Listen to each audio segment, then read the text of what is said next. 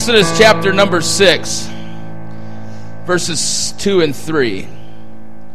I'm not sure what time you folks are used to being released to go home, but it's 4:30-ish.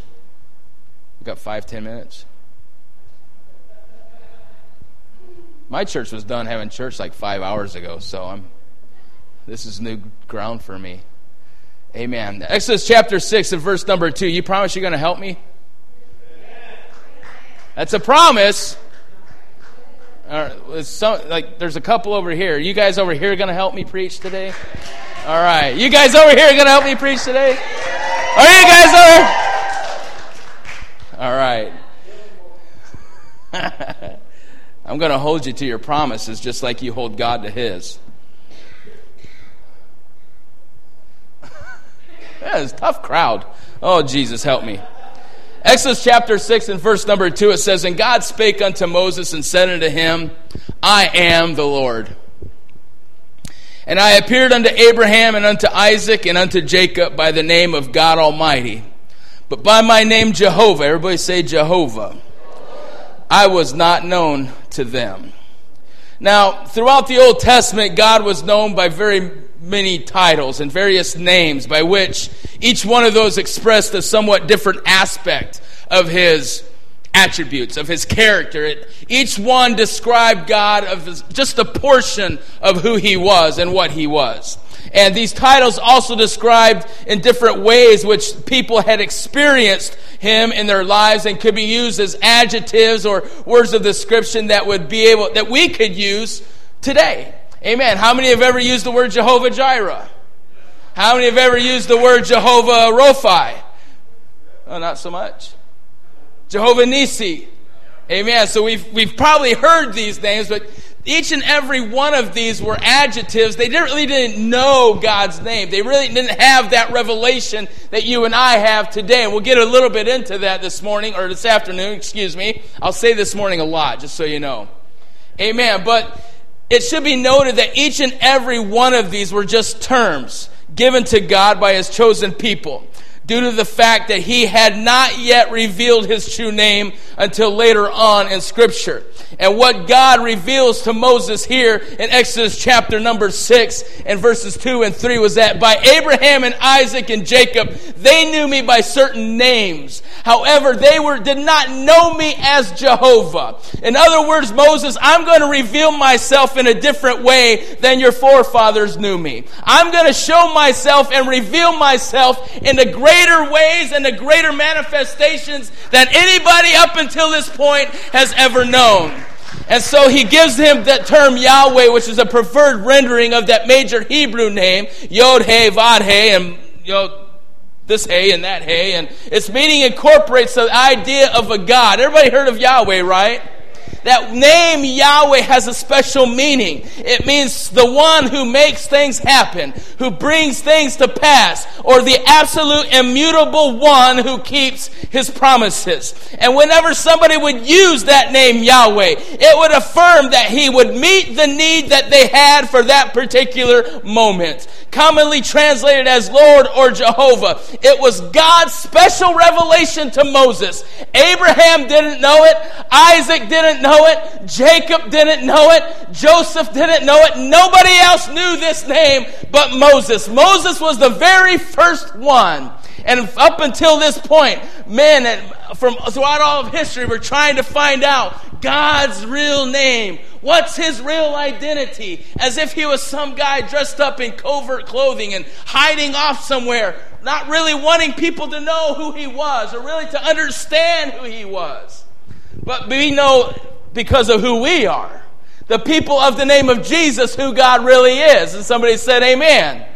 Amen. And because of this sacred character, nobody ever said it. Nobody ever wanted to say it because they were so afraid of using his name in vain. And without the vowels, we cannot be certain of its proper pronunciation. But in Old Testament times, it was referred to as Yehovah, Yahweh, Yod-He, Vod-He, in different forms and different types of words. And the Jews had the practice of reading Adonai, or Lord, instead of Yod-He, Vod-He, in order to keep from using or avoid using his name in vain. The name Adonai specifically signified God's ownership over all of his creation. Usually this was invoked to be into somebody that was just walking and seeing God and all the wonderful things that he had done around him, all the things that he created and all the things that he was making around you. And using this and invoke the belief that his creation, that, you know what, God created the mountains, God created the trees, God created the fish, he created the elk, he created the bears and the lions and the tigers, oh my. He created all of these wonderful things specifically for us. Amen. For our enjoyment and for our pleasure. Amen. But you understand that there are different types of names that God uses throughout the scriptures because he was wanting to reveal himself more and more and more to his man, to his wonderful presence, to the mankind. Hallelujah. Used often in the Old Testament also was the word Elohim, or the name Elohim, which was used to express his greatness, his glory, his power, and his divine majesty. It is this word or name Elohim that we find in Deuteronomy chapter number 6, verses 4 through 5, when it says, "Hear, O Israel, the Lord our God is one Lord. And thou shalt love the Lord thy God with all thine heart and with all thy soul and with all thy might." And this is a very important subject that we need to understand here, not only as Pentecostals in this last day and age, but specifically if we're to get where God wants us to be in our relationship with him. Okay, we have this identity crisis. Okay? We all do. We all go through it. And just because you may be going through it now doesn't mean you're a big fat loser and you're never going to make it. Okay, because we all go through these different periods of times, just like Abraham and Isaac and Jacob did, just like Moses did. God is trying to reveal himself to you in other ways than what you know him now. He is wanting to take your relationship with him to a deeper level. As much as I would like to think that, you know what, if God came right now, I would be everything that he wants me to be, I am not satisfied with everything that he wants me to be. I'm not satisfied with everything that he wants to bless me with. Who likes that song, "I've got the Holy Ghost down in my soul"? You guys like that song? Just like the Bible said. I hate that song. And here's why. Hate's a strong word, I understand. We don't use that a whole lot in this politically correct society that we live in. But a portion of that scripture says, "And I've been to the water and I've been baptized. My soul got happy and I'm satisfied." Too often we get to the point in our relationship with God where we're just satisfied. Now take it from somebody who used to be a junkie. I was never satisfied with where I was at.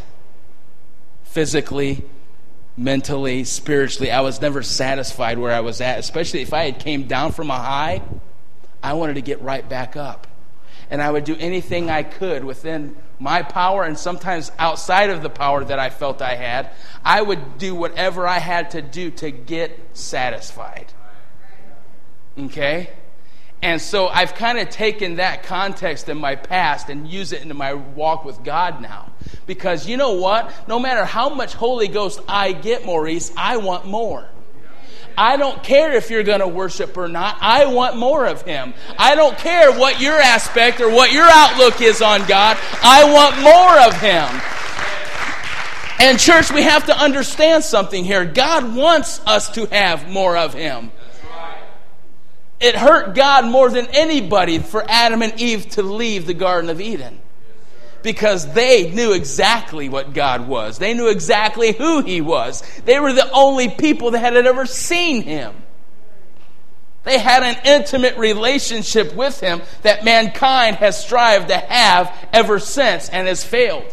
We've fallen short. The closest we ever get to being in that type of relationship with God is when we are continually filled with his Spirit and we're overflowing and overflowing with the precious gift of the Holy Ghost. Amen.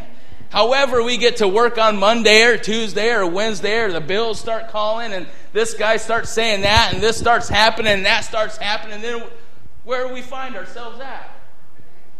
Huh? Oh, I need me some Jesus right now. Man, I need to go find a prayer. I need to find the Holy Ghost right now. Because we're surrounded by sin. We're surrounded by all this garbage and all this junk in our life. And the only thing that's going to help us, the only thing that's really going to truly satisfy this longing in our heart is Him and His Spirit. And this is nothing new. There's nothing new about this. Because ever since Adam and Eve left the Garden of Eden, this has been the whole struggle of man. Trying to get to that point of intimacy with God that God wants us to have with Him. And just because you find yourself on a Sunday afternoon sitting at Living Waters Fellowship doesn't necessarily mean you were there. Amen? Are you satisfied? I'm not. That was a great move of God we had during worship. I'm not satisfied. We had family conference this week, and it was awesome, but I'm not satisfied. You know what? Every single one of us could overflow with the Holy Ghost. And you know what? 2 hours from now, we'd still be like, man, that was great. I want some more of that. Why? It feels great, doesn't it? It feels awesome, huh? You forget about that situation that you faced on your way to work or your way to church or all the bills that are piling up or even the dishes that are stacked in the dishwasher. Folks, there's a whole lot of things in life that come at us that distract us from getting into that place with God that He wants us to be. They are. It could be not only your finances, it could be your job, it could be your wife, it could definitely be your kids. I love you guys. Amen. But there are so many things that the adversary would like to use to trip us up and to keep us from knowing and understanding who God is and getting into that level of intimacy with Him. But the Lord would like to be able to use those things that the adversary is trying to use to show up and show out exactly who He is. Amen. How would you know if God is a healer unless you got sick? How would you know if God was your waymaker unless you were lost? How would you know that He is your provider unless you've never had an empty cupboard here or there?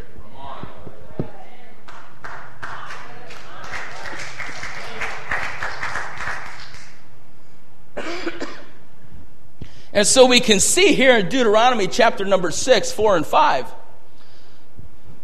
that Elohim, that God is not just showing us who He is. It's not just another word to describe Him, but it's a level of intimacy that He desires to have with us. Amen? And He says the Lord our God is one Lord. In order to have a relationship with you, you got to know who He is. Right? And let me tell you this, folks. God is not interested in any one-night stands.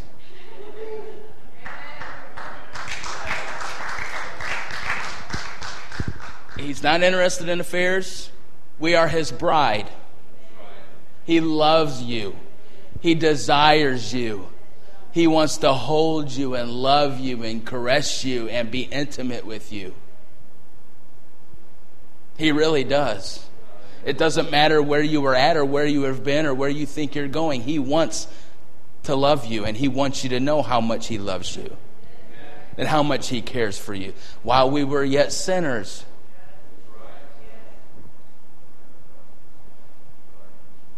so we learn in Deuteronomy chapter number 6 here that He is to be the sole object of all of our adoration and worship.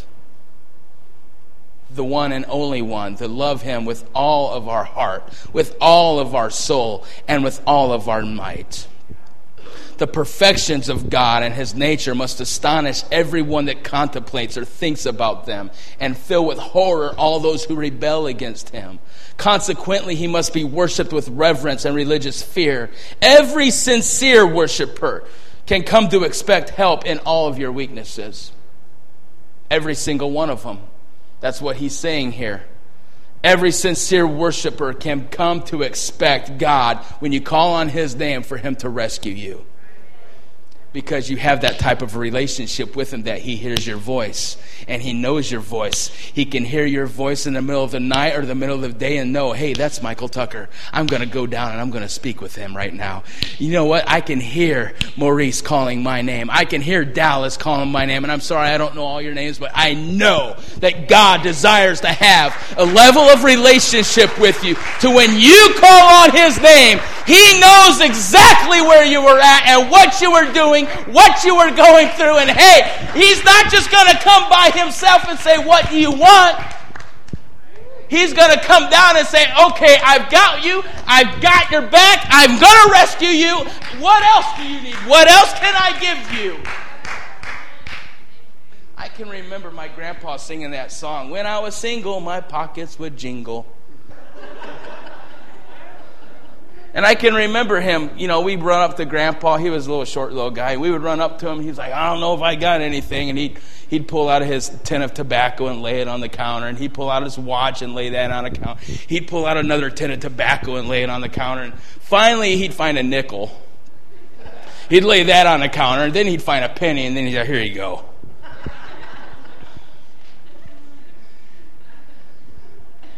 See, a lot of times we don't get what we're asking for from God because really we're not learning what he's wanting us to learn.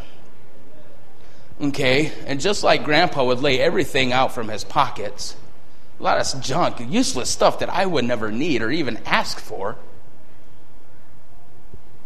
The scripture tells me that he knows my needs before I even ask.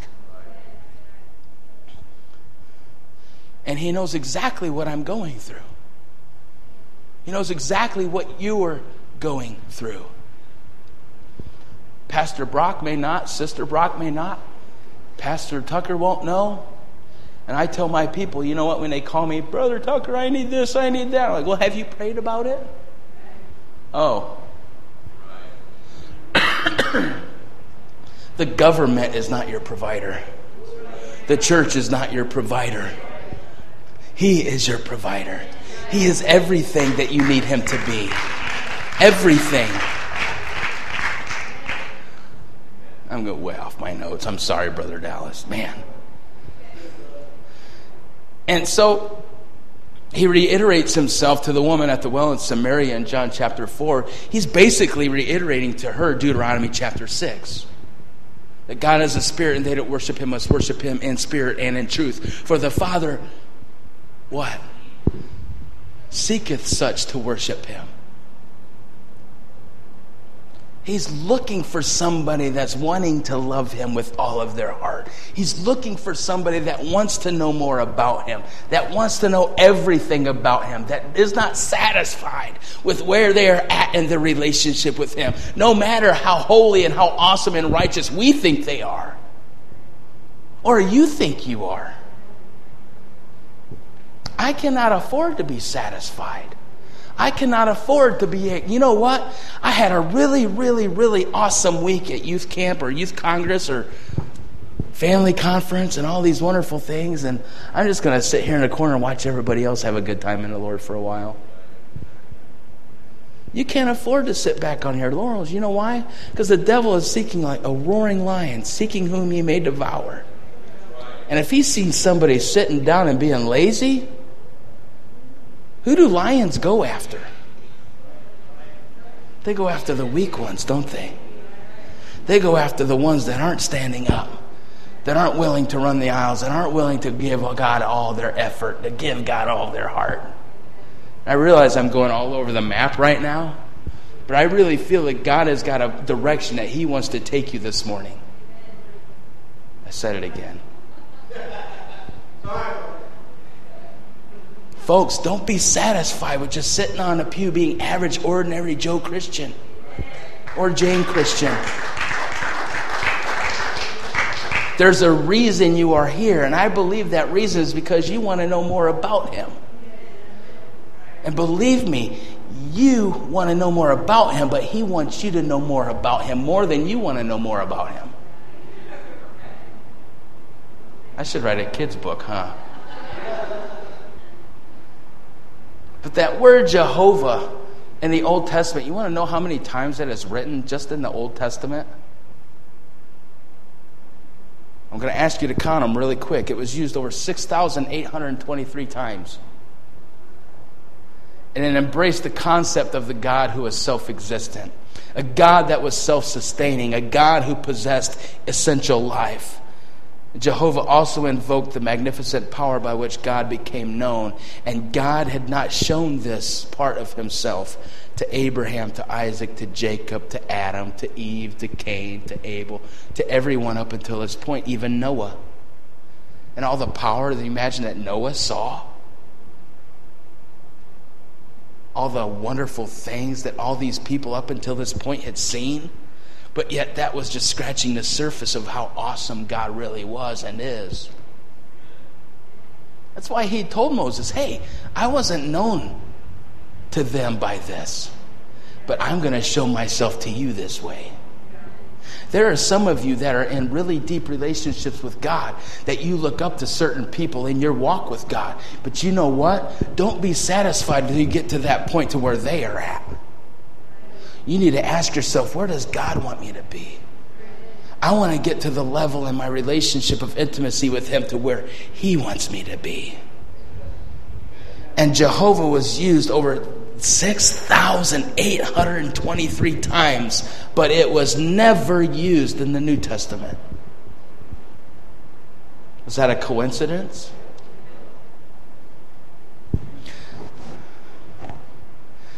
Jehovah was generally understood to mean he who is or he who will be. When God himself spoke, the name became I am or I will be. When God himself speaks, he says that. And he told Moses even that. When Moses asked him, well, who should I say sent me? Just tell him I am. That's all you need to know. Combined with other terms, Jehovah brought about a more deeper, fuller understanding of what and who God was and is. In Genesis chapter 22, he was known as Jehovah Jireh, the Lord who provides. He was also known as the Jehovah Rophe, the Lord who heals. To Gideon, he was known as Jehovah Nissi, the Lord my banner. Jehovah Kadesh, the Lord my sanctifier. Jehovah Shalom, the Lord is our peace, or will send peace. He was also known as Jehovah Sidkenu, the Lord our righteousness. To David, he was known as Jehovah Rohi, the Lord my shepherd. In Ezekiel, he was known as Jehovah Shammah, the Lord is there. These terms didn't fully express his deity, but were just mere descriptions of who he is and who he is to his people. And it's very important for us to know that without that term Jehovah preceding each and every one of these names, they were just adjectives. They were nothing. However, when you put all of this with Jehovah in the beginning, these words take on a whole different meaning of personal importance to us as individuals. And we can and we often do experience God in these ways even now today. He is our provider. He is our healer. He is our banner of victory. He is the one who sanctifies. He is our Prince of Peace. He is our righteousness. He is our shepherd. He is the one who is and forever will be there. In Psalms 83 and even in Isaiah chapter 14, he was known as El Elyon, which is an Old Testament name used for God, which expressed the fact that God should be exalted above everything. It means high, as in the highest. And it was only used twice in all of Scripture. Elohim was used often in the Old Testament, and it expressed his greatness, his glory, his power, his divine majesty. And I'm getting somewhere, folks. Please hold on. The roller coaster is going up the hill right now. It expressed God as the creator of all the universe, and it generally was used in the plurality of his majesty. So God is not just majestic a little bit, Abby. He's majestic a whole lot. That's why I believe when Isaiah saw him, he said, I saw the Lord, he was high and lifted up, and his train filled the temple. He couldn't fully describe everything that he was seeing. All the glory and all the power and all the majesty that he saw. No wonder God chooses tongues for us to express in our praise and our worship how wonderful he is. Because our finite minds and our languages can't fully describe it.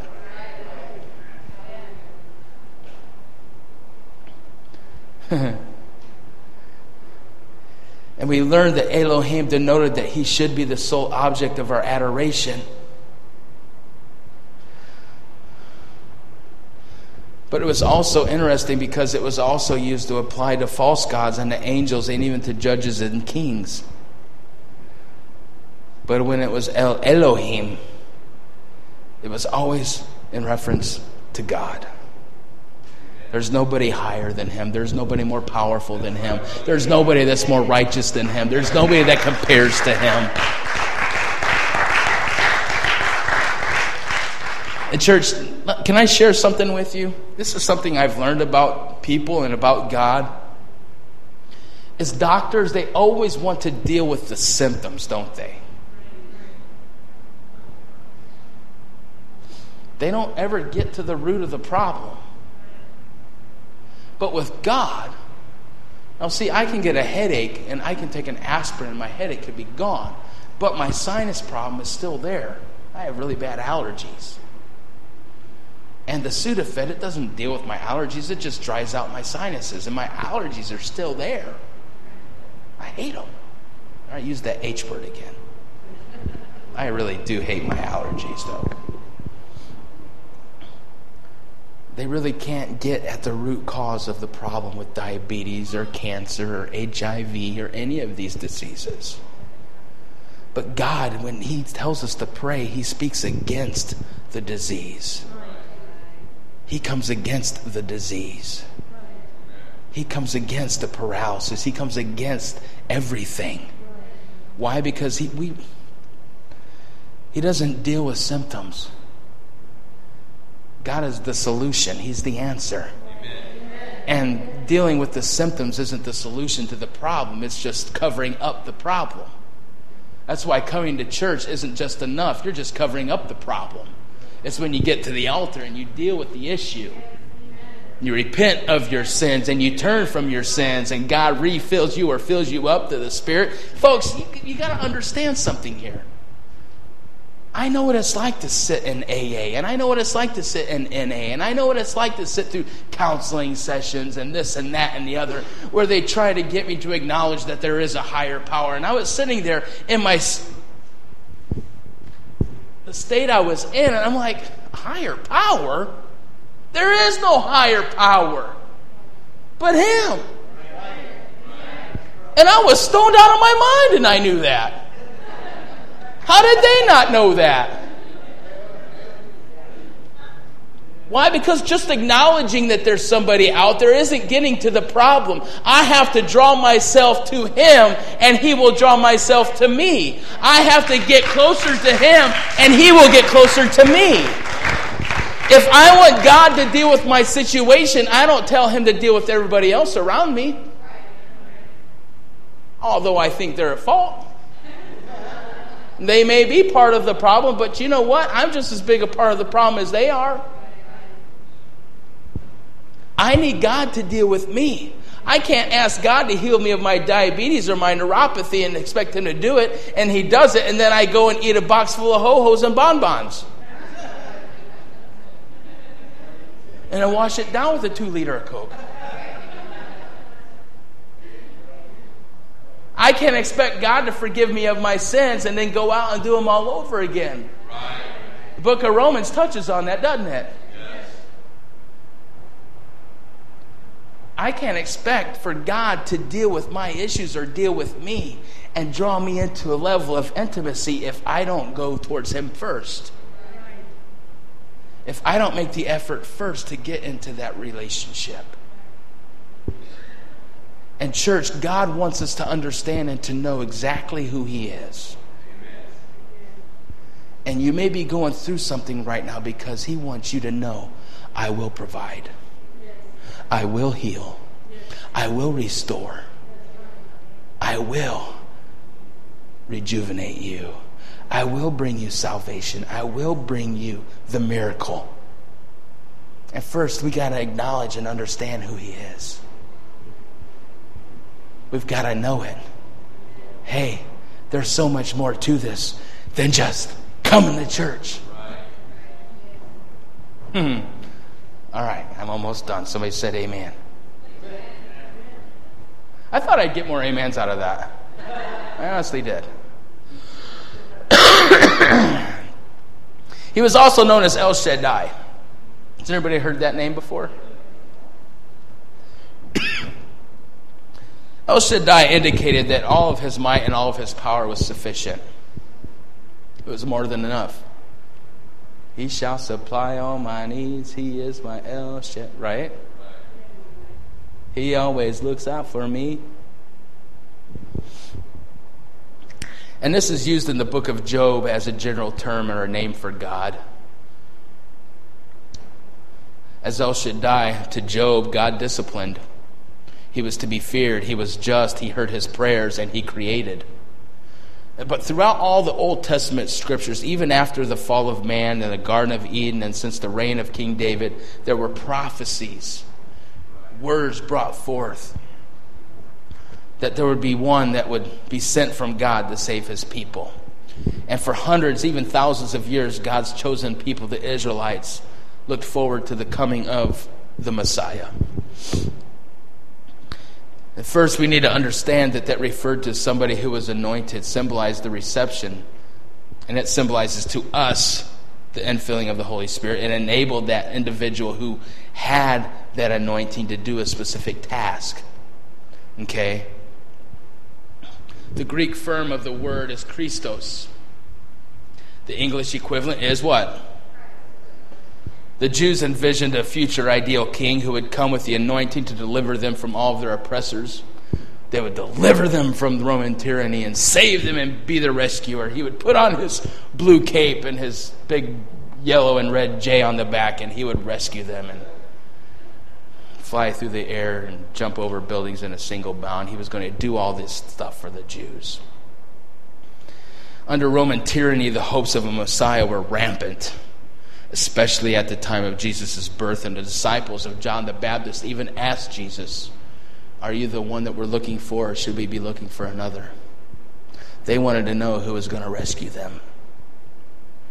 In actuality, there were two kinds of Messiah that came to be expected. And first, there was that national political figure or ruler that would rule over them and drive out all their oppressors. And then on the other hand, what they really wanted and what they longed for was a Messiah from heaven who would be part man and part God, and who would establish the kingdom of God forever on the earth. And this is what Isaiah talked about in Isaiah number 9 and verse 6 when he said, "For unto us a child is born, unto us a son is given, and the government shall be upon his shoulder, and his name shall be called Wonderful, Counselor, the Mighty God, the Everlasting Father, the Prince of Peace." And the Lord, he also told of the coming Messiah in Isaiah chapter 12. And he said, "In that day, thou Lord, I will praise you. Though you were angry with me, your anger is turned away, and you comfort me. Behold, God is my salvation. I will trust and not be afraid. For the Lord Jehovah is my strength and my song. He also has become my salvation. Therefore with joy shall you draw water out of the wells of salvation. And in that day shall you say, Praise the Lord, call upon his name, declare his doings among the people. Make mention that his name is exalted. Sing unto the Lord, for he has done excellent things. This is known in all of the earth." And I don't know if Isaiah really understood what he was writing or not, as the Holy Ghost began to inspire him to write this prophecy down. But when you look and you dive into these words and the words that he would have actually been writing there, the Hebrew word for salvation is the term Yeshua. And if you were to ask a Hebrew person even to this day how to say Jesus in the Hebrew tongue, how would they say it? They would say Yeshua.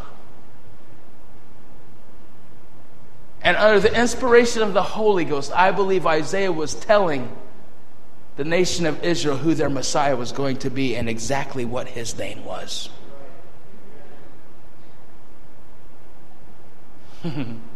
Behold, God is my Jesus. I will trust and not be afraid. For the Lord Jehovah is my strength and my song. He also has become my Jesus. Therefore with joy shall you draw waters out of the wells of Jesus.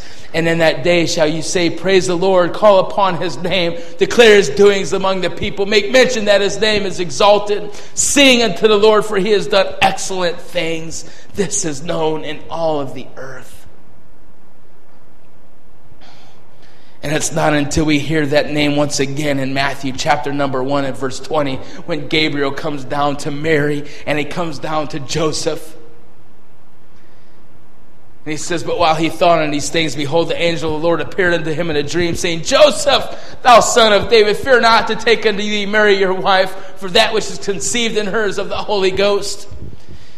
And she shall bring forth a son, and shall call his name Jesus, for he shall save his people from their sins. Church, we need to know and understand fully what it is that happens when we call on the name of Jesus. When we proclaim that we are people of the name of Jesus. When we baptize in the name of Jesus. When we lay hands on the sick and we say, in the name of Jesus. Or when we actually are going through a hard time and we just say, Jesus.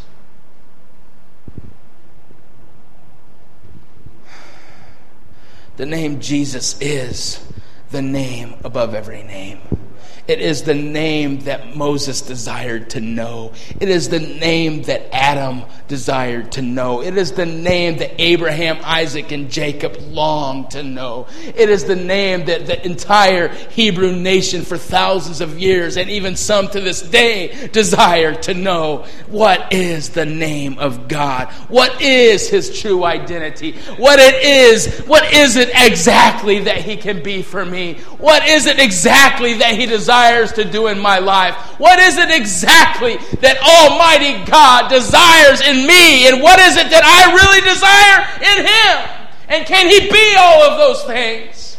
Church, let me explain to you something. He is absolute. He is absolutely perfect. He's holy, he's righteous, he's loving, he's kind, he's friendly, he's helpful, he's your protector, he cares for you, he's sharing, he's powerful, he's mighty, he's compassionate, he's forgiving, he's empowering, he's discerning, he's overwhelming, consuming, cleansing, healing, delivering, restoring, he's moving, he's constantly creating and destroying, he's smiting, he's fulfilling, he's distinctive, he's comforting, he's providing, he's teaching, he's training, he's purifying, he's freeing, he's liberating, he's preserving, he's consigning, he's reproving, he's addressing, he's confiding, he's courageous, he's victorious. You can give him all the credit that he deserves. He's historical, he's proven, he's incorruptible, he's unfailable, he's infallible, he's trustworthy, he will be your protector, he's immune to everything, he's responsive, he's privileged, he's honorable, he's to be honored, he's legitimate, he's reliable, he's more than good, he's good all the time, he's reputable, he's to be celebrated, he's to be praised, he's to be glorified, he's to be worshiped, he's famous, he's renowned, he's loved, he's served, he's sought, he's needed, he's required, he's requested, he's beautiful, he's living, he's breathing, he's alive, he's active, he's amazing, he's inspiring, he's creative, he's abundant, he's rich, he's adequate, he's decent, he's modest, he's pure, he's real, he's moral and wholesome, he's safe, he's beneficial, and he's excellent. His power is imminent, he's prominent, he's remarkable, he's extraordinary, he's supernatural, he's miraculous, he's astounding. Jesus is his proper name, and Christ or Messiah is the position that he holds. And whatever it is that you need from God, you can get it when you call on the name of Jesus.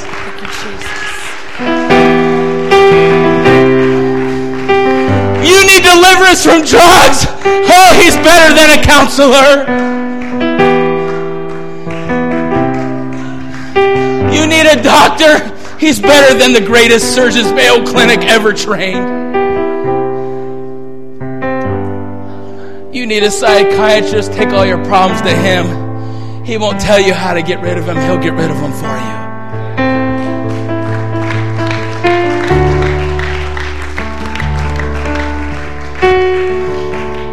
And church, just like I said, and Paul said earlier, I came not with enticing words of man's wisdom, but demonstration. Jesus. He wants to demonstrate to you that, yeah, I can put your family back together.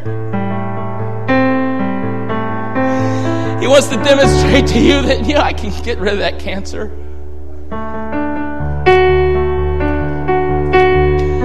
I can heal that diabetes. He wants you to know that no matter what sins you have committed, He's more than able to forgive them.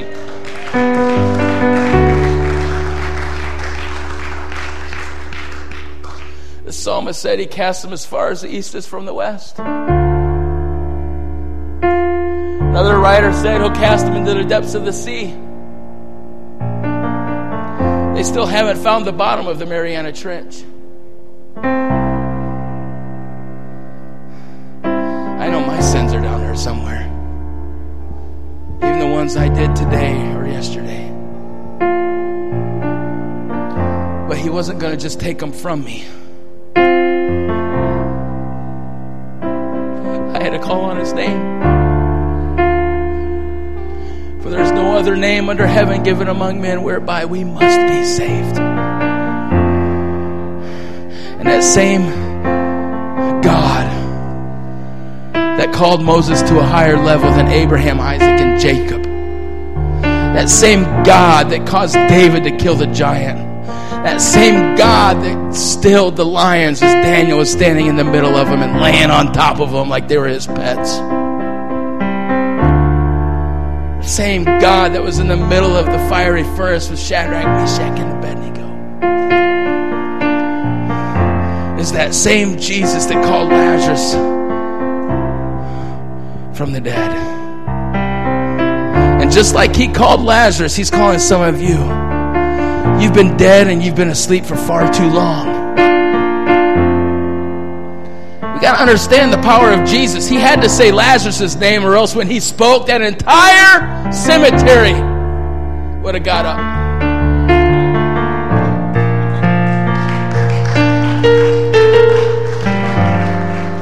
And in fact, when He died, He went down to the depths of hell, and He took the keys to death, hell, and the grave, and snatched them from the adversary.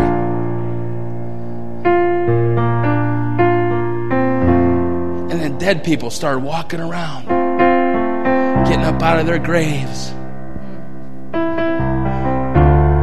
He's got that much power.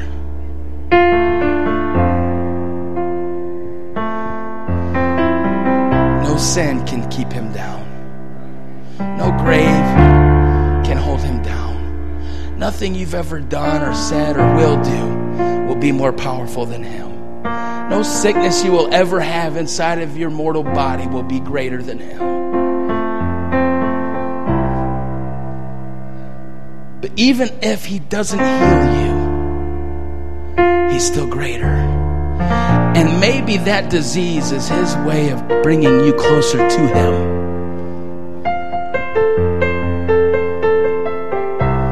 Maybe cancer's His way of saying, I can't wait for them to be with me. We don't know His ways. We don't know His thoughts. We don't know why He chooses to do some things and some things He chooses not to do. But I know that my God is greater. My God is stronger. God, You are higher than any other. And so we're going to do what we do at Liberty Pentecostals of Grants Pass. I'm not going to invite you to come up here because I know some of you will stay in your pews. We're going to ask that everybody just comes on up. Because we want you to take full advantage of the opportunity that's available to you. And God doesn't want you to miss out. And I'm convinced that this church doesn't want you to miss out. If you need the Holy Ghost, if you need to have your sins washed away, hey, here is water. What doth hinder you? If you need healing in your body, hey, He's a healer. all make our way up to the front right now. My wife's going to sing.